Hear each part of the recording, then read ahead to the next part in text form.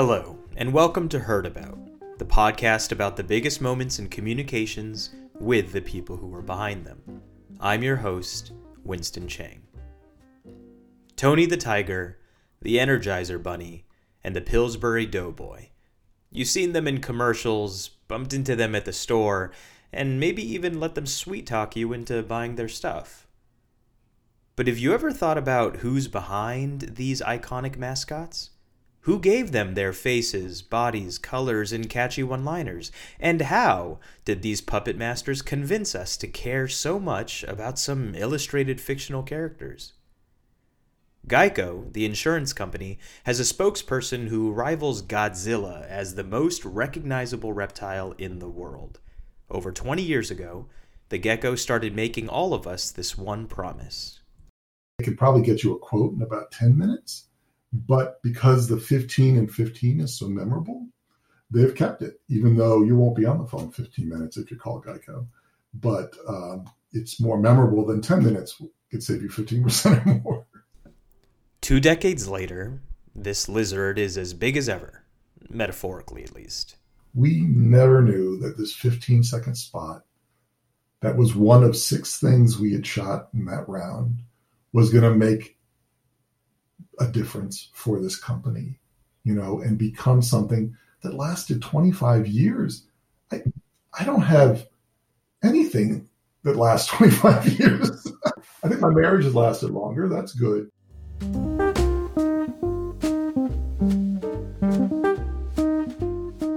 Today we get to chat with the inventor of the Geico Gecko, Ken Spera.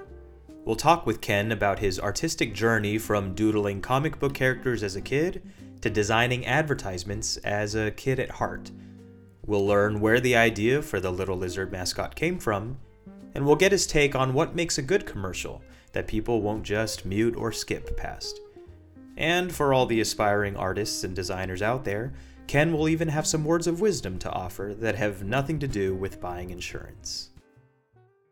Ken, we'd love to get to know you a little bit. Why don't you tell us how you got your start as a creative director and where it all began?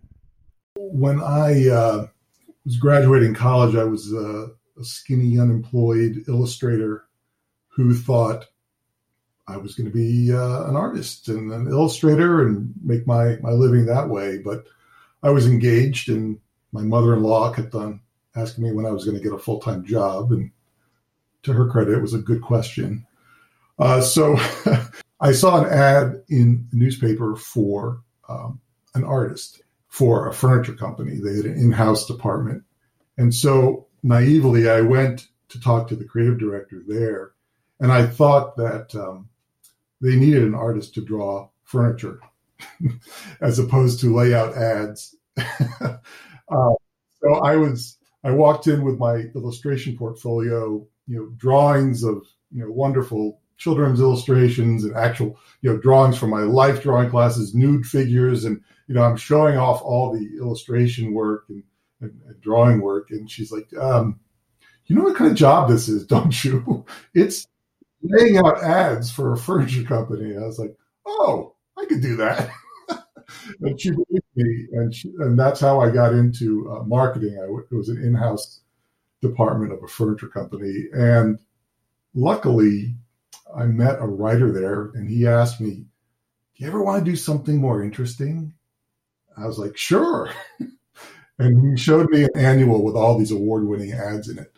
And I looked through and I said, this really looks like fun. We should do this. And so from that point on, I tried to get a job at an agency to be an art director, or to be a designer, anything but furniture. And so I worked for a small agency for a while. And then by some luck, the Martin Agency was hiring, and they brought me on. You know what? I don't know if it was my skill. I believe it was because I knew how to use a Macintosh. And this was at the beginning of when computers were starting to make their presence known in creative departments.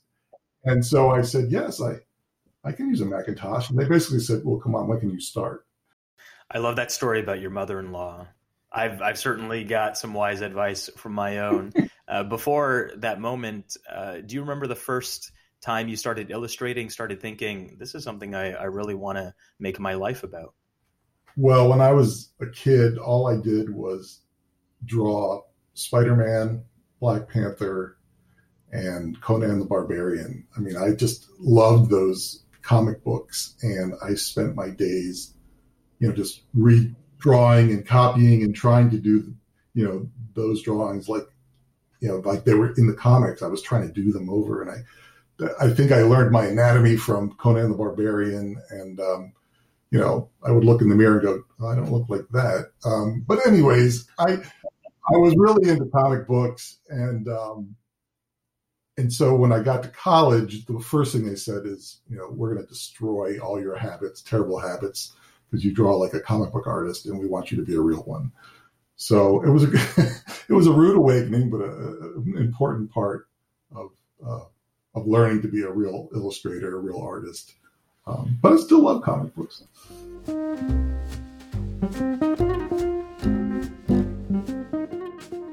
You heard Ken mention the Martin Agency, which is what's called an advertising agency. See, people might not realize, but there's a lot that goes into making an ad. You always need to come up with the concept, put all the pieces together, and get it put in the right place, whether that's in a local newspaper or during the Super Bowl. But you might also need a writer to write a script or slogan, or an animator who can draw your characters, or even a whole filming set with a director, actors, sound engineers. So since there's so much that goes into it, clients often call companies, like the Martin Agency, for help on their advertising. In 1999, Ken was at the Martin Agency, which had recently brought Geico on as a client. I'll let Ken take us back to where it began. When we first met the Geico client, one of the things they told us was, we have a weird name. A lot of people don't know what Geico means. In fact, I would like to ask you, what does Geico mean? I couldn't tell you. Yeah. Well, that's not uncommon. Geico actually stands for Government Employee Insurance Company. And when they started their business, it was during the Great Depression, and they only insured government employees because they knew that government employees had income and they would have, they'd be able to pay their premiums. So that's how they got started. But anyways, the client was explaining to us, people don't know how to pronounce it. Sometimes they call us Gecko. They're not really sure what our name means. And that's clearly true today. So we always thought that was funny, right? That people would call them Gecko. But it really just was in the back of our head for a good year. And then I think it was in 1995, there was an actors strike in LA. And we wanted to shoot some more spots, but there were no actors to shoot. So we decided to do some animated spots. The writer I was working with at the time, Randy Belcher, who's an amazing writer, he and I really loved doing comedic work, and I would think probably most creatives do. And so that's the kind of work we showed them. And the Gecko was always in the back of our head. We always thought it was funny that people would mispronounce our client's name and call them a lizard. And so we were trying to figure out what to do with that. So I remember walking into Randy's office with a drawing of this lizard. And the lizard had a little caption coming out of his head saying, "Hi, I'm Gary the Gecko." And he just thought, that's hilarious. What are we got to write a spot for this. And so we talked about it. And then I'll never forget, he came back to me in an hour and said, "Ken, I've got it. People are calling this poor lizard to get insurance quotes, and it's driving him crazy." and it's funny because now the Gecko works for Geico, and he's a spokes lizard.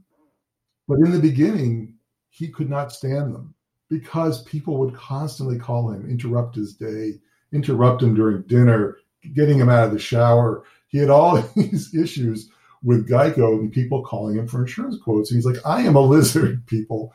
Please stop calling me for insurance quotes. You want Geico." And that was the premise and I still love the premise. In fact, I actually prefer it to what's going on now. But I love that premise. And we ran a 15-second spot of this poor little lizard pleading into a microphone, "Please stop calling me. I cannot help you with insurance quotes."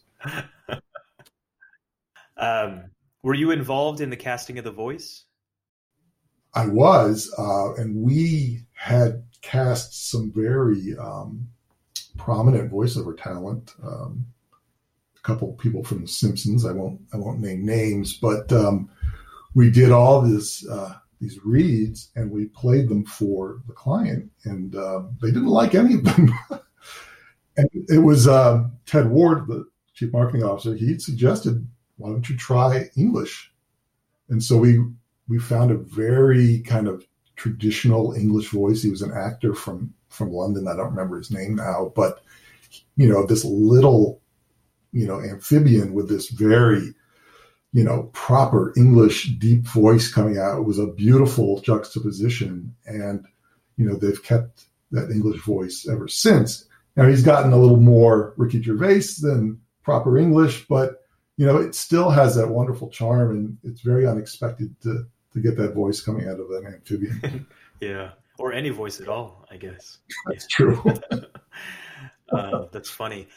It's interesting, the strike that you mentioned. I wonder how many Geico Gecko lookalikes we're going to get out of this pandemic, since folks can't shoot as many commercials in person now. Well, we've got emus. We've got. I'm trying to think.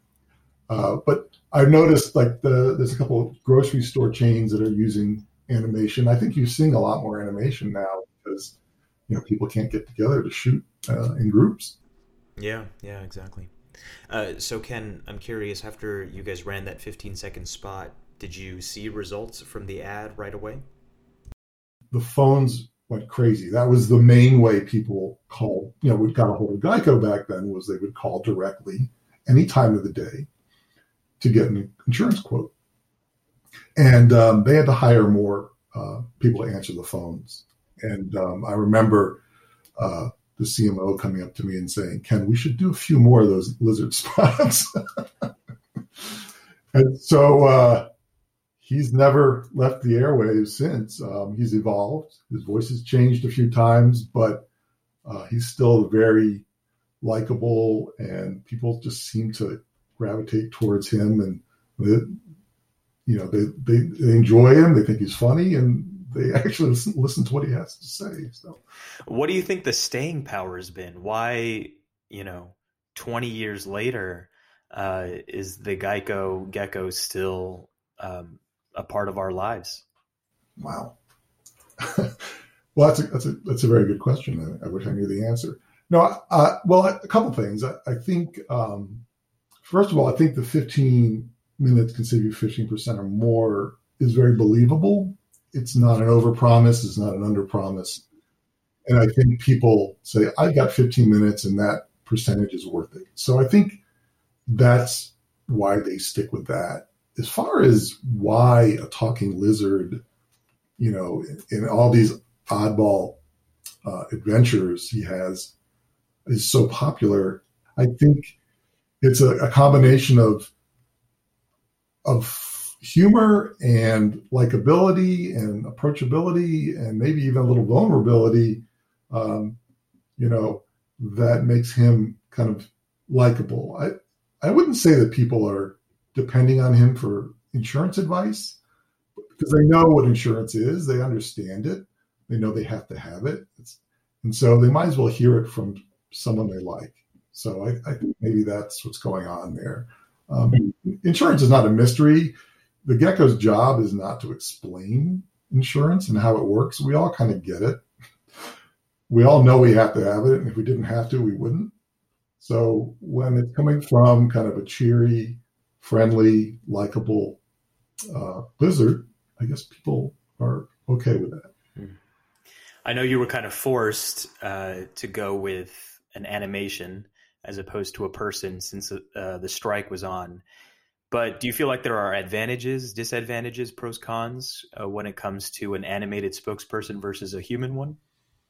Well, I'm a huge fan of animation, and so I may not be the best person to ask, but I do believe that an animated character can be very consistent for you. I mean, the gecko's been around for 25 plus years,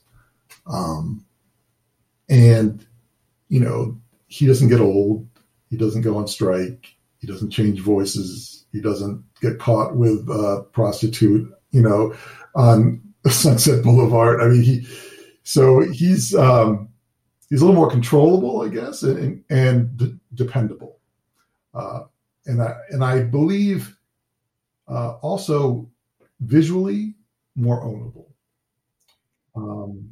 That is an icon that when people see it, immediately think of Geico. There aren't too many people that bring up that kind of brand relatability. There may be a few, but there's something about an animated character that he's almost a branding badge himself. And you see him in conjunction with the logo. And I think if Tom Cruise were lying on top of the Geico logo, it might be a little different feel than the gecko doing. Yeah. So talk a little bit about the impact that the Geico gecko had on insurance advertising, even in the decades since. We realized from the very beginning that Geico was a very different kind of company. They were willing to embrace different types of advertising that you would see traditionally from an insurance company. And one thing about insurance companies at the time, they were not comfortable doing humorous advertising. I guess because they're taking people's money every month and hoping not to give it back, they didn't want to have people thinking about that too much. But anyways, most of the marketing for insurance is about, we're here in case you need us.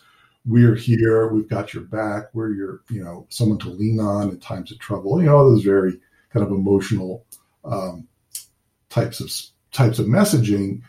And I'm not sure if we were set, on changing the paradigm of, insurance advertising at the time, but we did.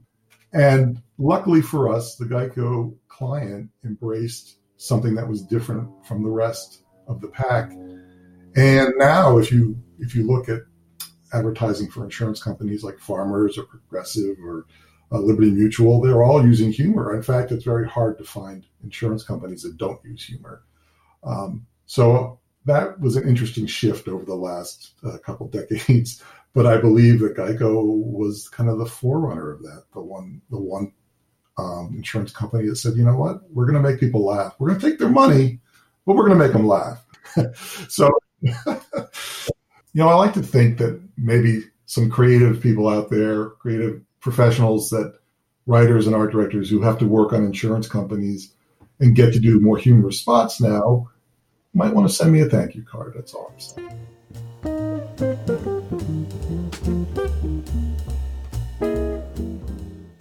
Now, Ken is still in the industry and has worked on plenty of advertising campaigns ever since he introduced the gecko to the world, so I wanted to get his take on ads that he sees nowadays. When you watch commercials, are you watching them differently than you would if you weren't in the industry? What do you notice, and what do you see that you think the average TV viewer isn't noticing? Well, if you ask my wife, she said that she cannot stand being in the room with me when commercials are playing. And when you get a job, a project, you're given a creative brief, and it outlines the things you need to say and who you're talking to. And sometimes it's so obvious in the commercial that the creative team or the client, I don't know whose fault it is, it could be either or both, are just trying to put all those things that are in the creative brief in the commercial. And it drives me crazy because, when actors say things like, did you lock the Buick? No, the Buick isn't locked. I think you locked the Buick. No one says that, right? Everybody, did you lock the car? Yeah, I locked the car. No, you didn't lock the car. The car's locked. You don't say my Buick. No one says that. Right. But that's the way that commercials sound because I guess they don't think anyone knows the brand. Maybe true. So they try to have the brand name mentioned over and over again, and it comes across very fake and very forced. And you can tell, somewhere in the brief it said, we need to get the Buick brand name out there more often because people just don't think about it enough when they're considering a new car purchase. So therefore, the solution is to say it 12 times in 30 seconds. And look, I don't want to be too critical of Buick. They're trying to make a buck like everybody else. But it's things like that I notice. What do you think makes a good commercial? What makes good advertising? What are the best practices? Well, relevance is key, right? And but I've always strived for unexpected relevance, because I think if you can do that at the end of your whatever it is, the video, the radio spot, whatever it is, if people are kind of thinking, what does this have to do with any? Oh, I see. And that to me is the most memorable way to be relevant, right? Where you kind of lead them down a path and they may be scratching their head a little bit, and then it all comes around full circle at the end and they're just nodding. They're going, okay, you got me. You got me. There's no way I was thinking of car insurance, and now I am. And so that unexpected relevance, I think, is what I strive for. Don't always do it. It's hard to do because people have seen everything these days. But it's so great to pull that off.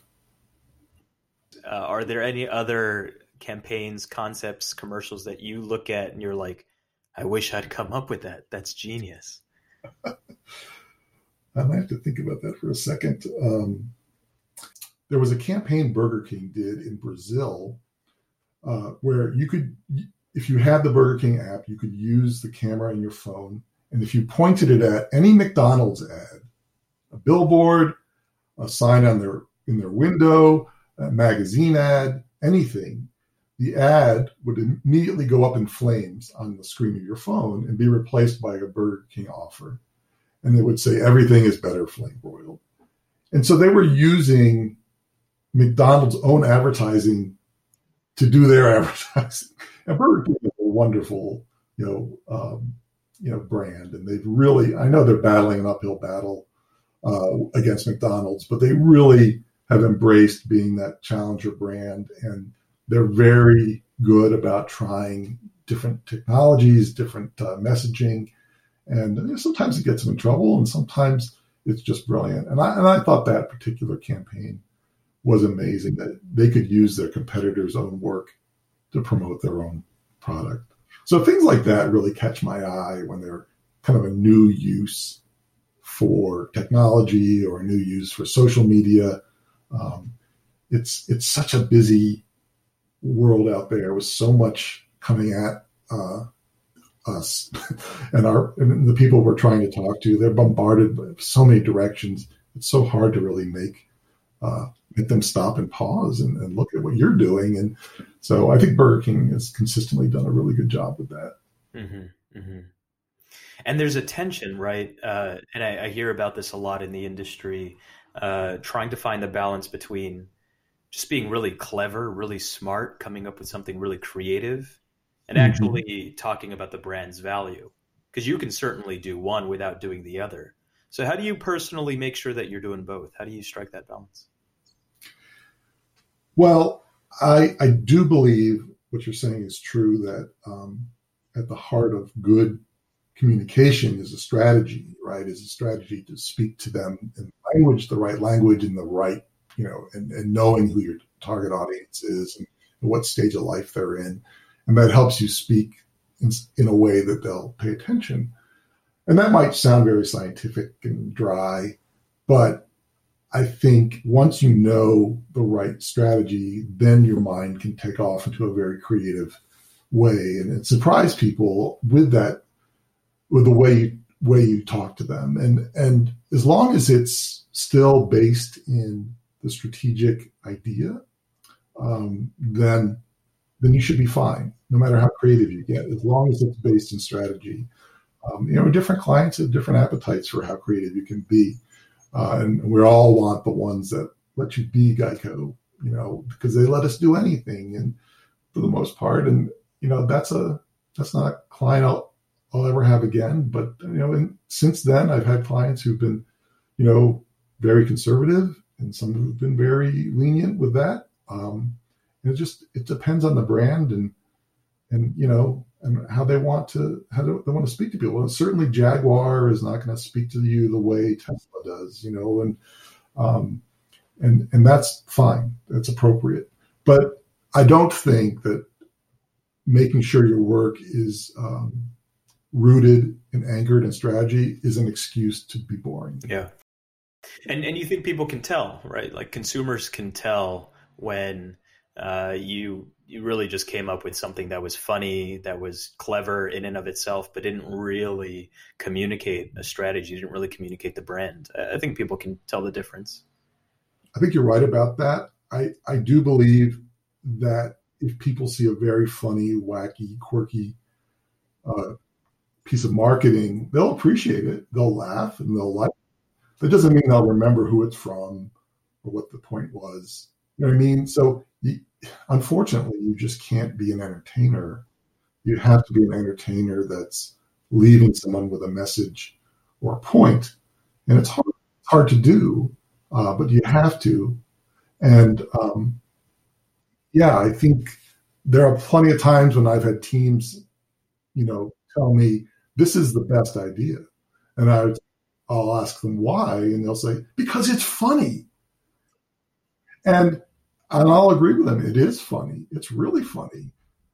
But that doesn't make it the best idea. And most people in advertising, most creatives in advertising are, want to be comedians. So we all think we're so funny.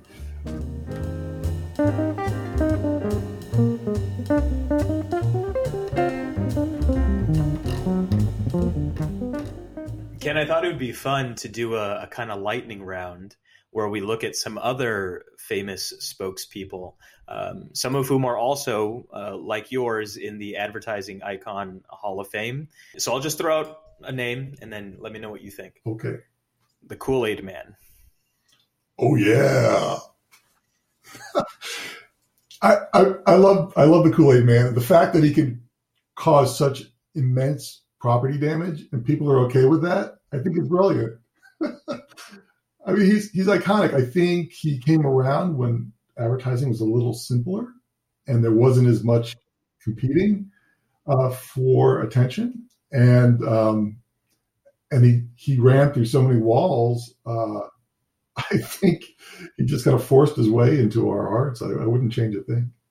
How about this one? And these guys came out, I think, around the same time as the Gecko, the M&M's spokes candies. Yeah, well, I'm not a big M&M's fan, but I do think they're very well written. The personalities they've developed for each particular color. I think they at times can be a little predictable, but overall they've really done a really masterful job at creating personalities for each one. And again, they fluctuate. Sometimes, they're working for M&M. Sometimes they're the antagonist. But the odd thing is they're promoting cannibalism. Basically, they're asking people to eat them. And I believe there's even a spot where another M&M is eating another M&M, and you can't do that. That's just wrong. Yeah. Closer to home for Geico, Mayhem. The Mayhem guy from Allstate. Just brilliant. I mean, to me, as far as pure writing and performance, I think maybe the best of insurance marketing out there, quite frankly. Now he's been around a while, and I think he's starting to age a little bit, and that's one of the things we talked about earlier. The Gecko doesn't have those issues, and it doesn't require negotiations every spot. And so, but that actor is so good at what he does, and his expressions. That's another campaign. If you want a brilliant idea, was when he came on during, I believe it was a college bowl game, and he was in somebody's house selling all their stuff. left because they were putting all their pictures from the game of themselves on social media, and everyone knew they weren't home. So in moves the thief, and they were actually doing. They actually had an e-commerce site set up during the bowl game, and they were selling, a television, all the things that you would traditionally find in the home, and it was just brilliant. I mean, just genius. The idea is genius. The performance of the guy was genius. The fact that it was on during a bowl game that these people were supposed to be at was genius. I wish I had thought of that. It was amazing. As we wrapped up, Ken had a few words of advice for anyone who wants to design the next viral ad, or really anyone who just likes to draw. It was funny you were kind of asking what I think makes a good ad, but I also think what makes a good creative person. It's something I was thinking about earlier today. Essentially, advertising is problem solving. People want to solve the creative problem, or what is going to get people to make a decision in favor of your client. What is that solution? And everybody wants to be the person who comes up with that solution. And I've found it's a hard thing to do. It's hard to come up with that solution. And sometimes a solution happens that you never imagined it would happen. And that, in the case of the gecko, that's exactly what happened. We never knew that this 15-second spot, that was one of 6 things we had shot in that round, was going to make a difference for this company, and become something that lasted 25 years. I don't have anything that lasts 25 years, let alone, this idea. So I think my marriage has lasted longer. That's good. But, it's interesting. We all want to be the one who comes up with the solution. And sometimes it's just out of our control. I wanted to ask if you had any last minute advice for all of the illustrators, artists, aspiring designers out there in the world. The kids at home who are drawing Black Panther and Spider-Man, and the folks who are talking to their in-laws about getting a real job. Those folks, what would you say to them? Well, I believe now more than ever, there are more creative opportunities, not just advertising, but there's ways for people to see your work now that never existed when I was drawing Black Panther and Spider-Man. And it's still hard to make a living creatively, but I believe there are more ways for people to express themselves and more places for them to express themselves now more than ever. And I think that's a good thing. And when people complain like, oh, I hate that, there's some people who post the worst original music or the worst art, on Instagram. I hate seeing that. But you know what? I say good for the artist, good for them. And maybe they're not as talented as some other artists or musicians, but so what? Put it out there and express yourself and have fun doing it. And you know what? If someone says, hey, I think I would like to pay you money to do that, then good for you. So just keep it up, pay your bills, but still be creative, keep it up and post your drawings on Instagram. If you want to do your own comic book, go ahead and do it and put it on Instagram or Facebook or wherever you think people are going to look at it, and have fun doing it and express yourself. And if you can make a living doing that, congratulations. And if you don't, still do it and keep your soul alive. Thank you so much for joining us on this episode of Heard About with the designer of the Geico Gecko, Ken Spera. If you enjoyed that conversation with Ken, tune in every other week for new episodes, follow us on social media, and please spread the word about our podcast as we continue exploring the biggest moments in communications with the people who are behind them. This has been your host, Winston Chang. Until next time.